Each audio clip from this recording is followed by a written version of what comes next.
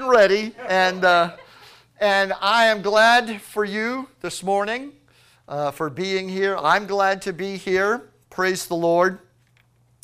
And as I stand behind the sacred desk this morning, I'm under obligation by my debt to the blood of Jesus, who ransomed my life and owns my soul, to deliver the truth to this generation.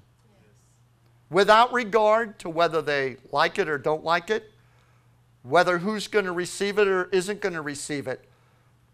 That is all in the hands of the Holy Spirit. But we really need to sanctify our pulpits across this land and set them apart. The fear of God needs to come upon the pulpit again.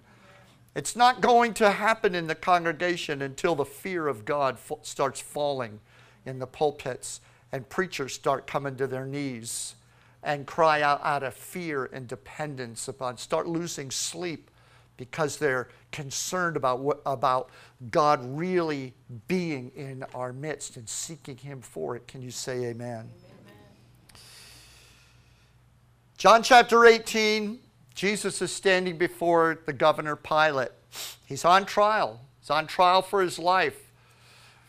Pilate thinks he's going to be able to save Jesus. The Jews are convinced they're going to be able to kill him.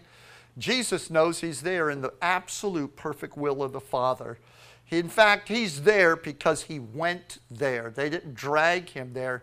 He went there.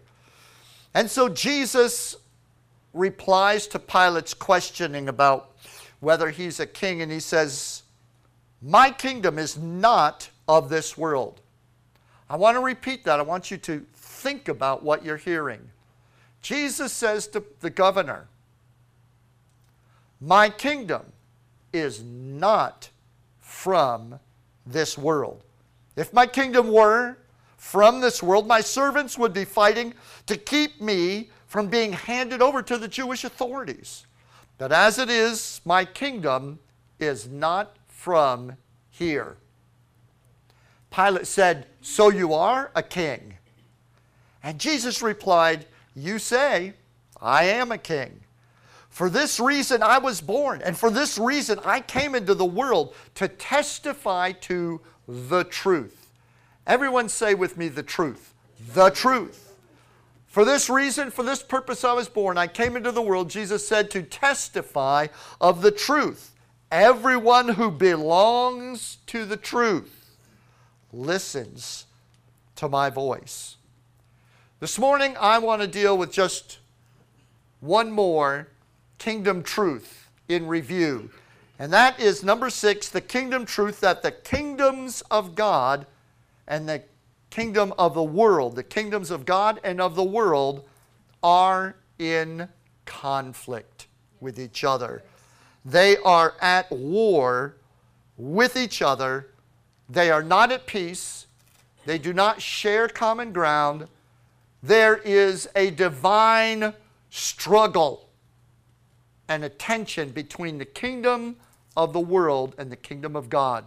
The kingdom of the world is referred to by Jesus as the kingdom of darkness, or the kingdom of Satan. And 1 John the apostle said, "The whole world lies in the lap of the wicked ones." Satan sits upon his throne of darkness, and the whole world sits in his lap. And just imagine, with that picture in mind, what the inference is.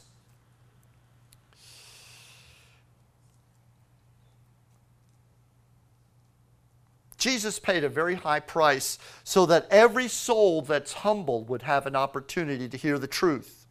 My concern today is not whether I'm able to tailor the truth to suit people's needs or their desires. But my great concern is that people are going to be honest and humble enough to hear the truth. Do we have a generation that is able to hear the truth? Do we have people that are humble enough that they want the truth?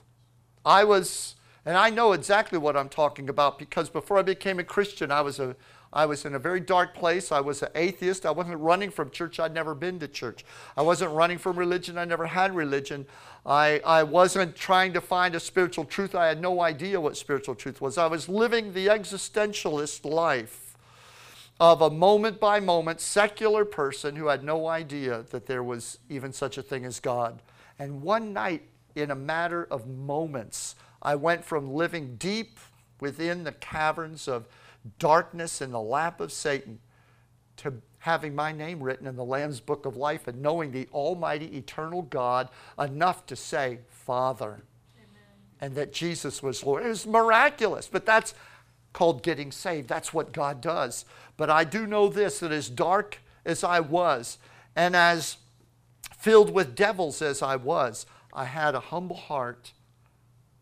I didn't know it, but God knew it, that wanted the truth. There was something in me that just wanted the truth. I wasn't out looking for it because I didn't know there was a truth to find. That girl in the back would never have hung out with me, much less married me, had that not been true about me. Am I telling the truth, honey? It is true. There was a sweet guy in there under all of that. So man is always looking at the outward. Man's always looking at the way people act, the way they dress and everything, and going, oh, that's a person bound for hell. And, and then they look at, really clean, nice, presentable people, and they go, I bet they're a Christian. Oh, no? You should be a Christian. We're going to come. We're going to try to get you saved. You see, man looks on the outward. God is looking at the heart. What I want to talk to you about this morning is that the Lord wants the gospel to be heard by everyone who's got a heart to hear it. And we're the people that have got to deliver it. We're the people that have got to take it to the world. Hallelujah. But if we don't get this one thing that I want to talk to you about this morning, if we don't get it straight, and if we don't get back on track as the body of Christ, if we don't pull the church back into the kingdom of God, we are not going to reach this generation as the Lord has called for us to reach it. Jesus said this, he said, he that has ears to hear, let him hear. I've come today to talk about the conflict between the kingdom of God and the kingdom of the world. Because there is a peace treaty between the modern church and the kingdom of sin. And that peace treaty is high treason against the kingdom of God.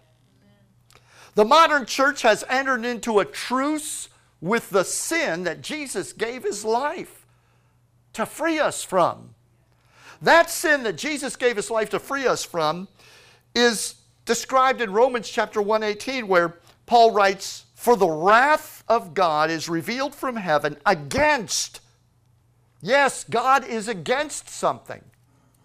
The wrath of God's revealed from heaven against all ungodliness and unrighteousness of people who suppress the truth by their unrighteousness. What does that mean?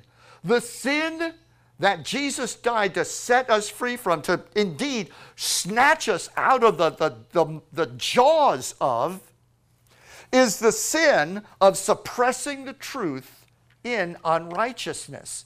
Now that sounds like fancy philosophical or religious talk, but I'm going to put it into a simple term for you. In other words, that sin is the intentional suppression of the truth about God, the truth about Jesus Christ, because of something that you want that's unrighteous. Every time a person turns away from hearing the truth, they are suppressing the truth, not because they don't have access to it, not because they deep down in their spirit don't have a witness that it's true, but because they want something else more. And that something else is always something that's unrighteous. The reason people will not hear the gospel, the reason people want to silence the gospel is because they want something evil. They want something unrighteous. And that, I'm not sorry, is the plain and simple, unvarnished truth about the world and its stand before God. You know, the primary goal of the kingdom of God is to free people from sin.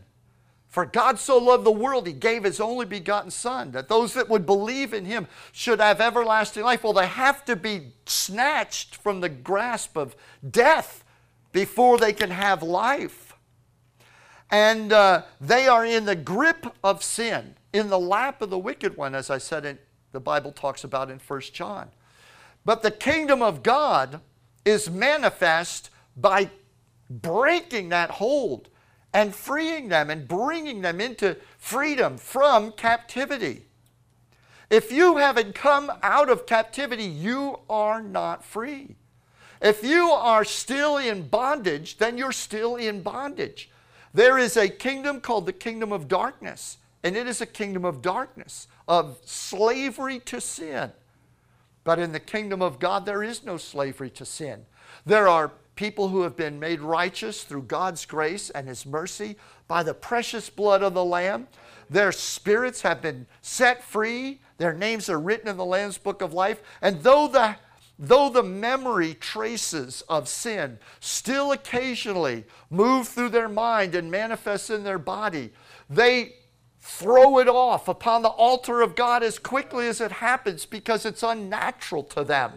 Their flesh wakes up with them one morning and drags them off into something silly and something of their ancient life. But when they fall into it, they're not comfortable. They're not at home with sin anymore. They're not in the kingdom of darkness, and they run to the light. And the Lord said, so they are children of the light. But I'm here to tell you there is a difference. The primary goal of the kingdom of God is to set people free from sin. But the modern church, there's a problem with the modern church today. There's a very deep, serious problem with the modern church today. Because the modern church today has made its primary goal not to free people from sin, but to free people from condemnation. Yes. The goal of the church today is to soothe people's feelings of condemnation. The condemnation that is there in their life and is occurring because of the sin that they're engaged in. Because of the corruption they participate in. Because of the addictions they give themselves to. Because of the pornography. Because of the lying. Because of the cheating. Because of the stealing. Because of the rejoicing in evil. We have become a spectator society. Now, I'm not up here to preach against TV or against movies. I do my fair share of watching things. But I will say this.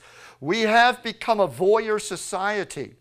And while we may not go out and personally engage in corruption and sin and the filth of the world. And I call it the filth of the world not because I'm prudish. I'm probably the most unprudish pastor that still believes in righteousness that you're going to meet. But I call it filth because it is what pollutes the lives of precious people that Jesus loves.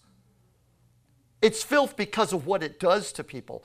And if you want to make it up and make it pretty and everything, just know this, that you are trying to sanctify, you are trying to cleanse something that is full of death and is going to take people to hell if they don't get set free from it. Listen, we are not going to win the world if we don't go back to understanding that the world needs to not be won by being convinced, they need to be won by being delivered. They need to be delivered by the power of sin, not by the condemnation that they feel because they practice sin. Instead, the modern church today tries to soothe the condemnation produced by people's sin with fake grace. Grace is not the permission to stay the same. It's the power to be different. It's the power to be more, not the permission to stay less. But fake grace isn't based on come up hither. Come to me and I will set you free. Fake grace says, don't bother. I'll come to you and I understand. Fake grace never comforts anyone. Nobody's ever comforted in their sin when we pat them on the back and say, it's all right, God understands. That's only a momentary relief to know that God understands. Listen, let me tell you, every drug addict, every alcoholic who either is or was a Christian or knew God or knows God in their life, but is bound perhaps in some secret sin, Satan just comes into their life and has way with every one of them. Know and understand that there is a world of difference between the feeling and the actual freedom that we get when we're set free and that temporary little comfort, and it's fleeting, that says God understands. Every addict knows God understands. Every addict, whatever the addiction is, every one of them know whether you're addicted to power or addicted to people. Every one of them knows God understands. It brings no deliverance. God understanding does not bring a bit of deliverance to anybody. And yet the modern church today has made its goal. Preachers literally have reorchestrated their entire ministry with the goal in mind. We want to bring people to a place of peace with themselves. We want to help people to get free from condemnation. That path is clear. It was called the narrow way. And no one comes into the kingdom of God where they truly are set free from sin unless they come through that path. And saying God understands does nothing for people. The reality is that we need to explain to people, be brave enough to tell them that about the truth about sin, repentance, and forgiveness. Forgiveness is wonderful only when we've repented of our sin and acknowledged it. If you don't even let people repent and forsake their sin, they're not going to experience forgiveness. Somebody say, praise the Lord. Praise the Lord. Weak preachers who desire to be liked. They want their churches to be liked by the world. They want the current popular culture to approve and put its mark of approval on their church, on their worship service, on their messages. They want to be written up in the newspapers. They want to be talked about out in society, not up in heaven, out in society. They want to be liked by people. They want to be thought well of by people because they think that's what's going to grow their church, because growing their church has become the objective of their ministry, rather than taking the gospel to the poor. Nobody wants to grow their church with a bunch of broken down poor sinners. People want to grow their church with tithers who've been impressed. But real tithers are transformed people who have gone through the blood and stay in the blood, and they stay repentant, and they walk as children of the kingdom. Can you say amen? Amen. Modern preachers are taking the deal that Jesus passed up on. Satan said, worship me, I'll give you all these kingdoms.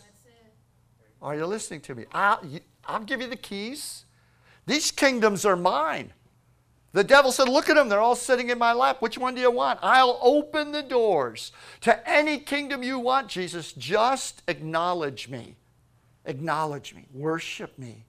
Endorse me. Talk about me. Do it my way. Jesus said, nah, I'm not going to take that deal. I don't need to. They belong to me already. And I'm on my way to pick them up. You can't see it, but I'm on my way to get them. But see, the dumb preachers, they let pride, they let pressure, whatever it is, but they go running after the latest books, the conferences, the videos, the online, whatever it is that's talking about how to grow your church, how to get them to like you, how to reorganize your praise team, how to have the latest music that appeals to young people, and all of these different things in the different programs. You know, it's a multi-million-dollar industry analyzing within the church, not secular, within the church, multi-million-dollar industry, analyzing the world and how to connect.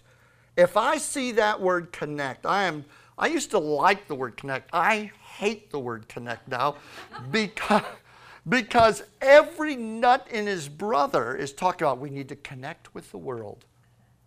And the more they connect with the world, the more disconnected they get with the Holy Spirit. Jesus told them in the beginning how to connect with the world. He said, leave the world for a little while. Go to the upper room, get in one accord, and wait. And don't come out until you've connected with the Holy Ghost. Amen. Then you just come on out. Matter of fact, you won't be able to stay in there. Holy Ghost is going to come out. You're going to come out with him. Hallelujah. And you know, those guys came out and they were subversive. They were trying to connect with the culture of their world. They were a subversive kingdom, and I'm telling you, they were absolutely saturated with the reality that they were a subversive kingdom to the world. They knew, because they had been there, that Jesus suffered violence to extract them from the jaws of Satan. They knew that he had died to break the power of sin, and there was no getting away from it. There was no sugarcoating it. And it's treason against God that the church today does not offer deliverance from sin. It is treason against the gospel. It is high treason against the kingdom of God, because it has turned churches into religious clubs operating somewhere outside the perimeters of the kingdom of God. In order to assist modern preachers in their effort to try to ease up the tension between the kingdom of God and the kingdom of darkness. Remember, that's what we're talking about. Kingdom of God, kingdom of darkness. And they are in conflict. There is a tension between them. And so the modern preacher is trying to create a buffer zone. Can't we dialogue? Can't we have some talk here? Can't we open up our doors? Can't we embrace one another? Can't we get along? Because the modern preacher sees the success of his ministry as the kind of oil on the water. He's not interested in the oil of the Holy Spirit. He sees himself as the peacemaker, rather than Jesus, who died a violent death and destroyed and snatched the keys to death, hell, and the grave. So he wants to ease that tension, the conflict between the two kingdoms, because he knows, I'll have people streaming through the doors if all of a sudden we're a friend of the world. If the world is at home here and they can stay the world, my goodness, who wouldn't want that? I get to be big chief sinner and have the endorsement of Jesus. I can run around, I can be a Christian, and I can go get a little life talk once a week. But in order to assist with that effort to relax the tension between the conflict between the kingdom of God and kingdom of darkness, Satan has resurrected something called the doctrine of Balaam. How many of you know what the doctrine of Balaam is? All right. Let me just read. It's mentioned in the 24th, 25th chapters of Numbers, and in Revelation chapter 2, where in the message to the church at Pergamos, the Lord said this, "But I have a few things against you. You have some people there who follow the doctrine of Balaam. Balaam, who instructed King Balak to put a stumbling block before the people of Israel so that they would eat food sacrificed to idols and commit sexual immorality. Therefore, repent Because if you don't, I will come against you quickly, and I will make war against those people with the sword of my mouth. I don't want Jesus coming in here to make war against you or me with the sword of his mouth. I need his mouth to speak words of life, not cutting me to pieces. So what is this doctrine of Balaam?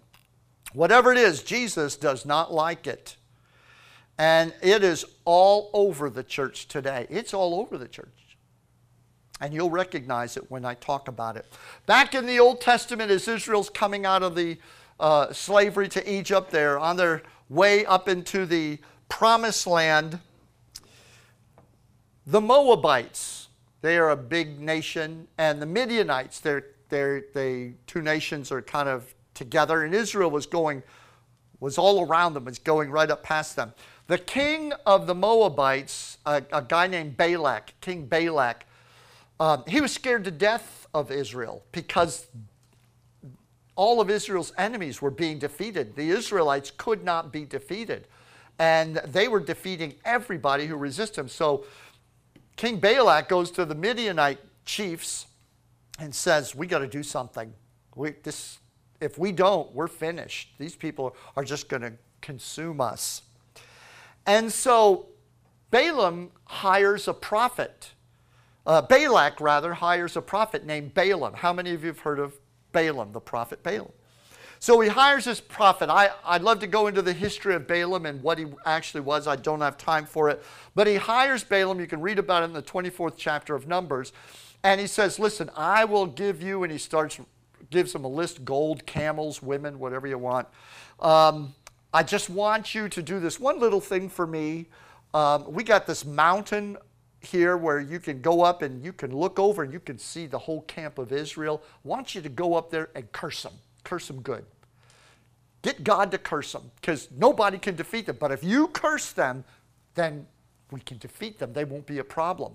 So Balaam goes up on the mountain and he says, listen, I'm telling you right now, before he goes up, he says, I'm telling you, you can't curse these people. To one degree or another, he actually was a prophet and saw things from God and heard from God. He said, these people are blessed of God. They're God's people. You can't curse them. He said, look, just go. Just try. Just try. Here's a little more money, a bonus. Just try. And he gets him up on the mountain, and he looks over them, and all of a sudden the Spirit of God starts moving on Balaam, and he opens his mouth, and Balak's like, oh, good, here it comes. And he starts blessing him. The Lion of Judah, the Lion is in the midst of them. He has roared. Nobody can overcome. And he starts prophesying how they cannot be defeated. And Balak's going, no, shut up, stop it. So that was a big flop. And so he says to Balaam, look, we got another mountain over here. Maybe if you look at them from another direction. So he takes him on another mountain, and he gets him up on another mountain, and he says, you know how it is when God tells you no, but you want to turn that no into a yes. So Balaam says, you're wasting your time. He goes up there, and it gets even worse. He prophesies. So when it's all said and done, Balak is furious. And he says, look, just go home. Here's your money. Just go home. But before he goes, Balak says, look, you can't curse them. I can't curse them. He said, but I know how you can get God to curse them. I've got a little secret strategy that I could tell you. And if you can act on it, if you can apply it, they will curse themselves. And Balak said, tell me, what is it? And it was called the doctrine of Balaam. And it's very simple. The doctrine of Balaam was, get your good-looking young women who worship idols to start hanging around the perimeter of the camp of Israel. And the young Israelis will see them and like them, and they'll start chatting each other up, and just start sending them into the camp of Israel, all friendly like. And let them begin to develop relationships. Once they begin to develop relationships, they'll start having sex together, and they'll start getting married.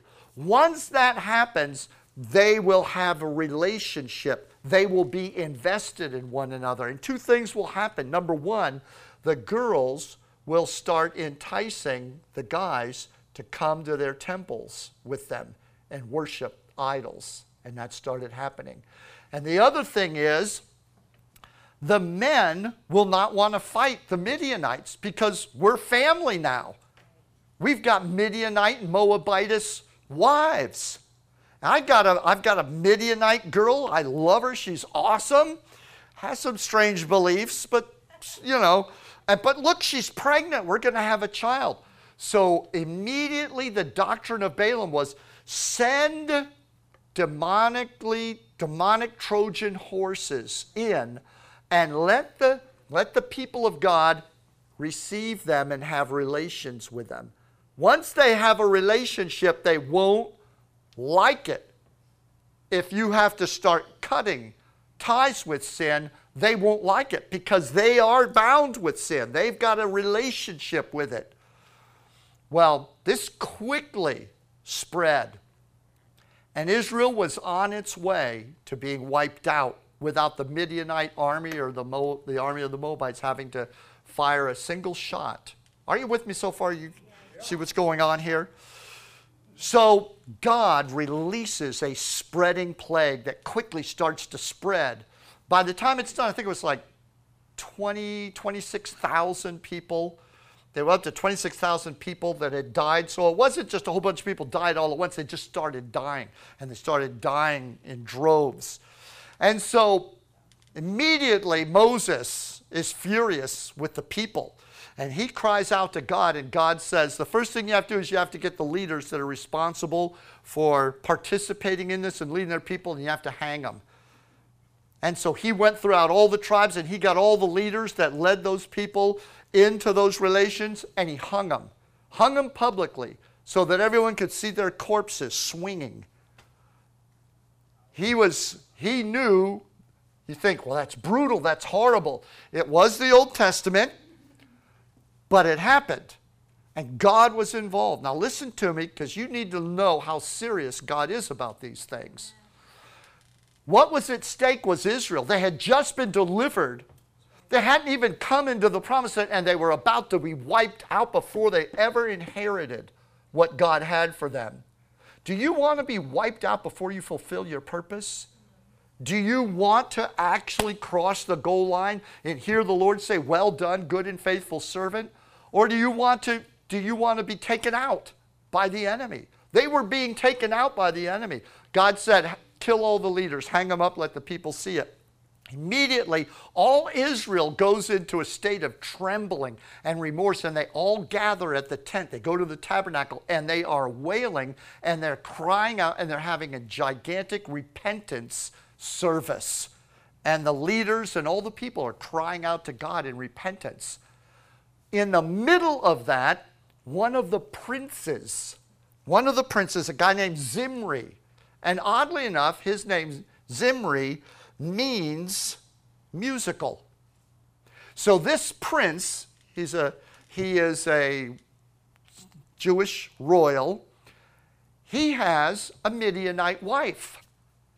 It doesn't say she was his wife, just says he had a Midianite woman, but in the studies you can tell he was obviously married to her. And she was not only a Midianite princess, but she was the daughter of a Midianite demon worshiper. She was an idolater in the first degree, and he had hooked up with this gal. In the middle of the repentance service, he comes walking into church with her. You know what? We have a term for that. It's called remorse without repentance. And it is killing the church. Our altars today are filled with altar calls, with people that are up expressing remorse with no intention whatsoever to stop sinning. None. Because their pastors have told them, it's okay, God understands. One of the pastors of one of the nation's largest and most prominent churches, he's had a there have been struggles with him because he keeps leading his congregation into sin. They finally fired the guy.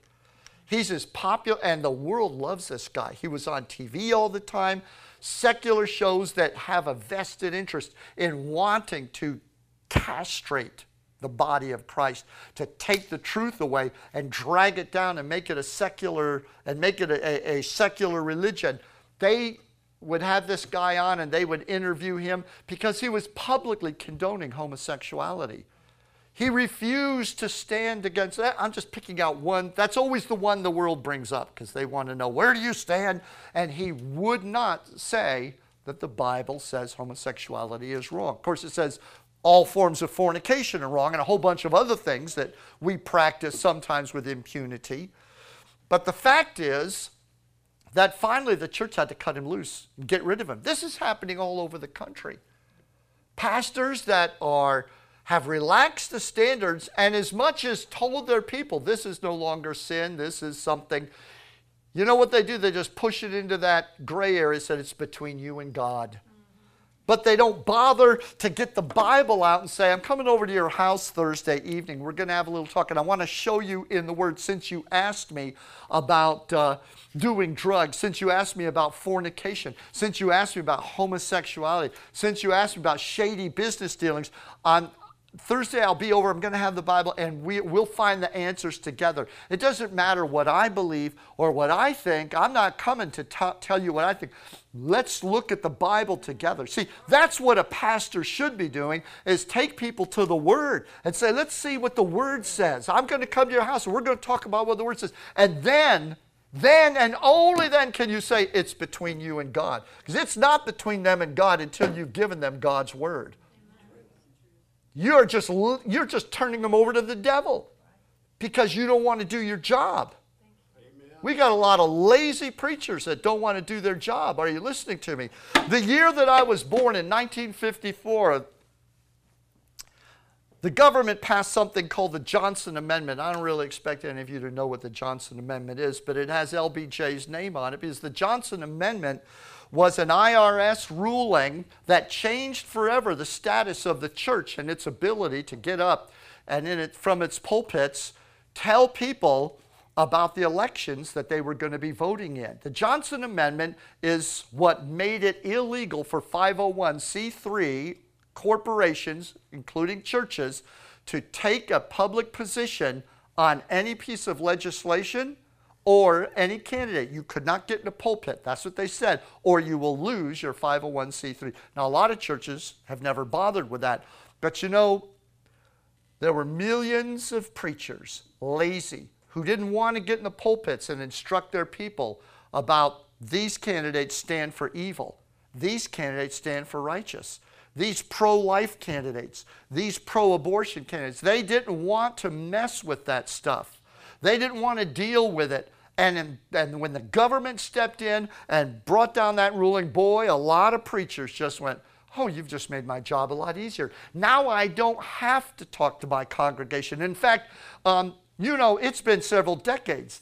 That Johnson Amendment was passed the year I was born. I'll tell you, the way God has made me, I think I was born in response to the Johnson Amendment.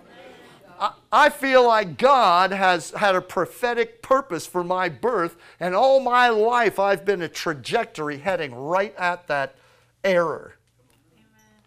The fact is that it is the responsibility of God's people to judge between what is right and what is wrong.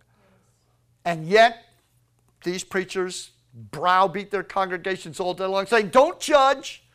You know, Facebook preaching. You can't judge. Don't judge. You can't judge. Well, the Bible says, 1 Corinthians, he that is spiritual judges all things. Yet he himself is judged of no man. I like that. I love that. I love being in that position. He or she that is spiritual is the one that is submitted to the kingdom of God. And the Bible says God expects you to judge all things. The word judge is not condemn, it's appraise. God expects the church to appraise, to critique. And then where do you make those appraisals? You let the Word of God make those appraisals. We have taken discernment out of the body of Christ. We've said in order to connect with the world, we've got to stop all that. We've got to stop having any positions about anything. You know, the extreme is always what gets pointed at. You know that crazy church from somewhere in Kansas, every time there was a funeral service for a fallen soldier, they'd go there and badmouth them, and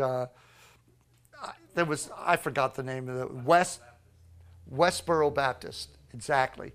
It's always those extremes that get pointed to, and they say, see, those Christians have got to stop condemning. Well, yeah, that's probably an infinitesimal, minute portion of a percentage of the real body of Christ. Christians don't do that. They don't act like that. So the point is that here this Zimri comes, and the Midianite woman he's got, her name's Cosby. And the word Cosby means liar. So musical has wed the liar. And that lie is all over music ministries today in churches. Music ministries and churches are infested with the lie that if we don't adopt the culture of the world, if we don't look like them, bounce like them, put all of our pretty kids up there to act like them, and if we don't give them the music they want, we're not going to connect with the world. You probably won't connect with the world. But if you'd like to connect with souls, then stop believing the lie, because Jesus said in the upper room, and I think we were back there about 10 minutes ago, and let me finish that thought. Jesus said, let me tell you how to connect with the world. I'm going to send the Holy Ghost, and He'll connect with the world. When He, the Spirit of truth, is coming, He will lead and guide you into all truth and show you the things that are to come. He's the one that'll do the work. But you need to be available to Him. So let me wrap this story up about. So Cosby and Nimri are in there, and he brings his Midianite wife in to show her off. In the service where they're repenting about having relations with the world, he's in there bragging about how he can be worldly. Are you listening to me? So there is the grandson of Aaron the priest. His name's Phinehas. And Phinehas is an amazing young man. He sees this guy with his wife. He immediately runs, grabs a spear, and charges through the crowd and skewers Zimri and Cosby with one spear, kills them both, right through the midsection. It's automatic. He acts not impulsively. The Bible says, well, I'll tell you, out of God's own mouth. God said to Moses right then and there, my wrath has just been abated. And because of Phinehas, I have stopped the plague. And because he was zealous with my zeal, none of you were all too busy wailing and crying, but you weren't ready to do anything about it. Are you listening? You were all wailing and putting on a good religious show, but nobody was willing to actually do the hard work of reformation. You want revival, but you don't want to reform. It doesn't work like that, because the kingdom of the world and the kingdom of God are in eternal opposition. And one day the kingdom of darkness will be no more, and the kingdom of God will rule and supersede. There is never going to be an assimilation of sin into the kingdom of God, ever. It's never going to happen. And so, when we went through the cross of Christ and we left the world behind us, we should have stayed on that path. Paul said in Ephesians, I thank God for the cross, because through the cross I have been freed from the world, and I'm dead to the world, but the world is also dead to me.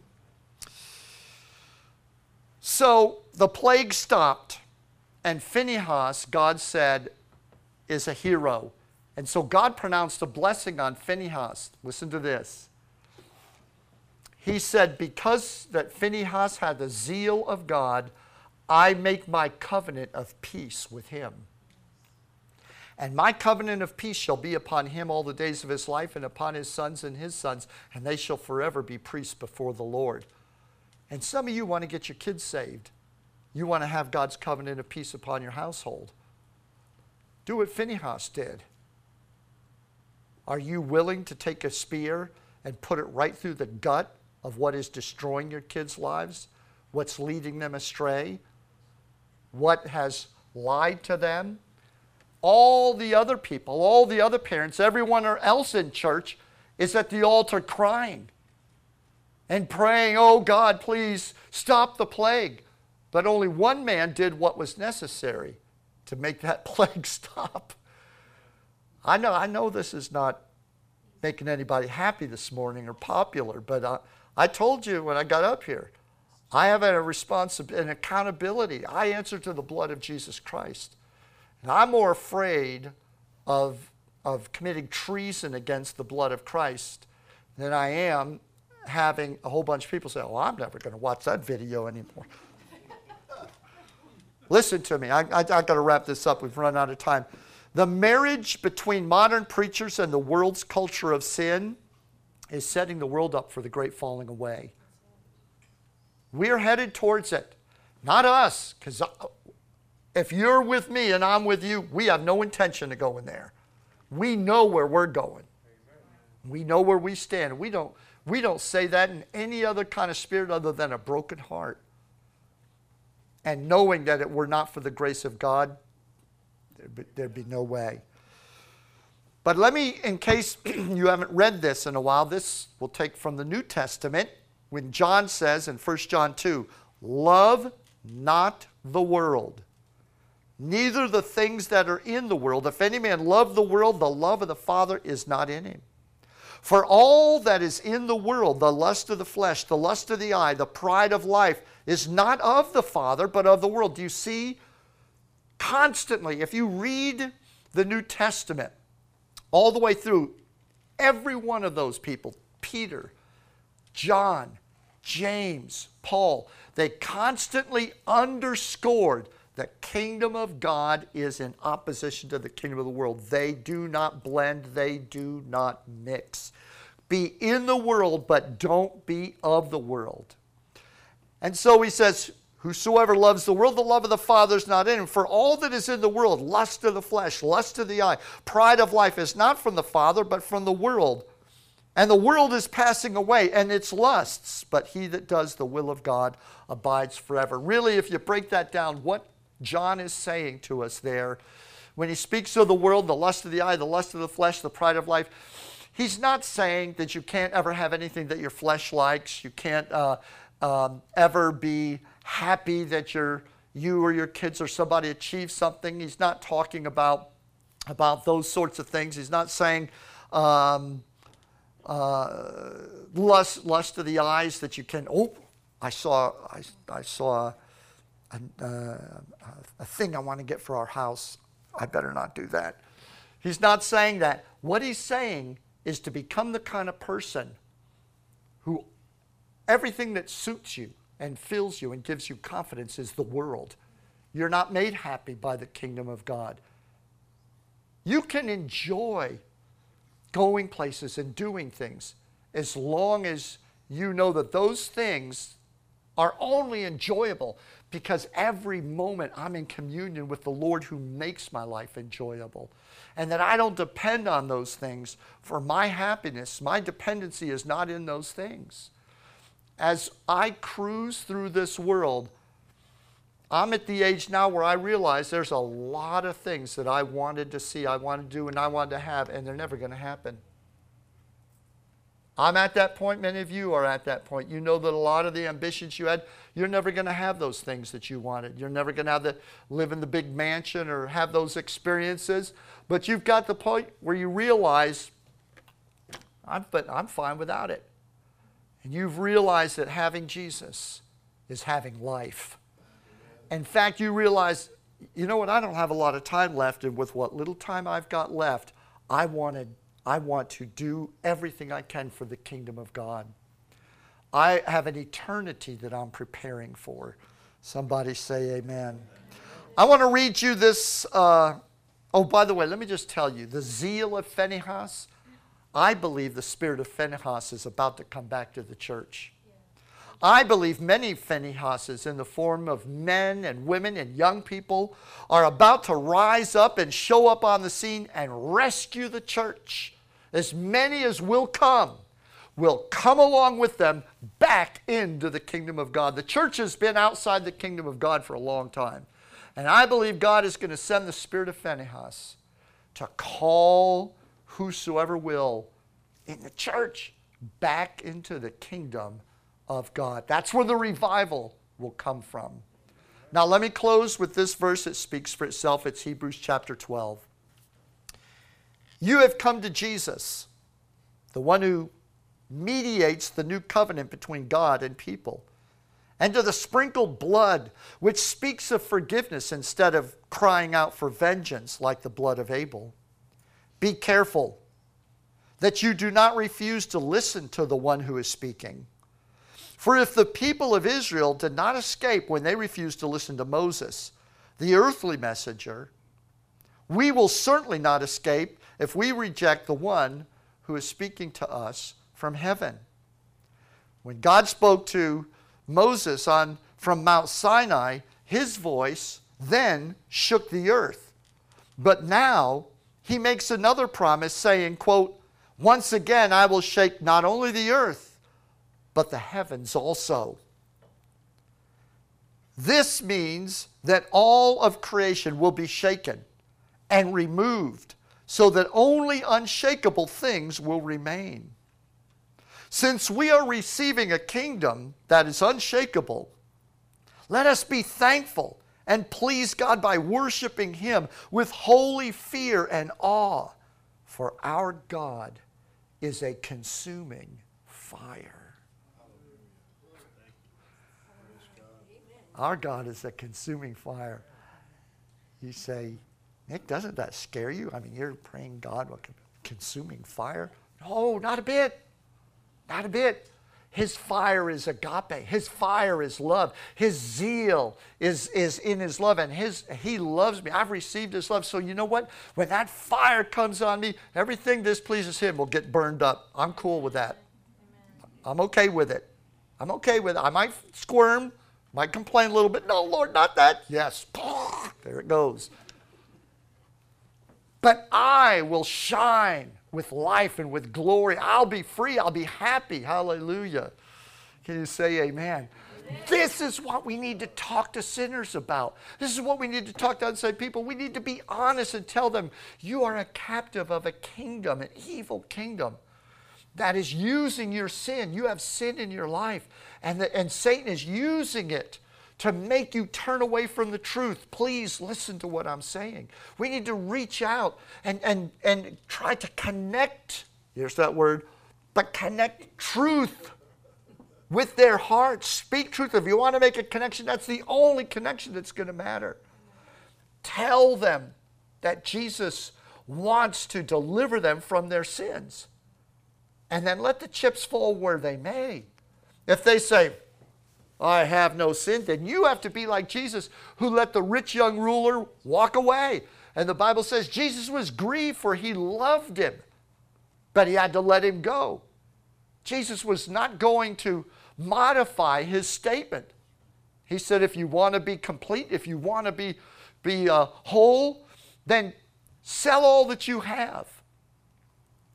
Give to the poor and come and follow me. Oh, the last thing we want to be is poor. But you know, death is going to make you poor. Life makes us poor. So let's be rich in our poverty, rich in the grace, rich in the love of God. We need to get back to the kingdom. Can you say amen? Close your Bible, stand with me.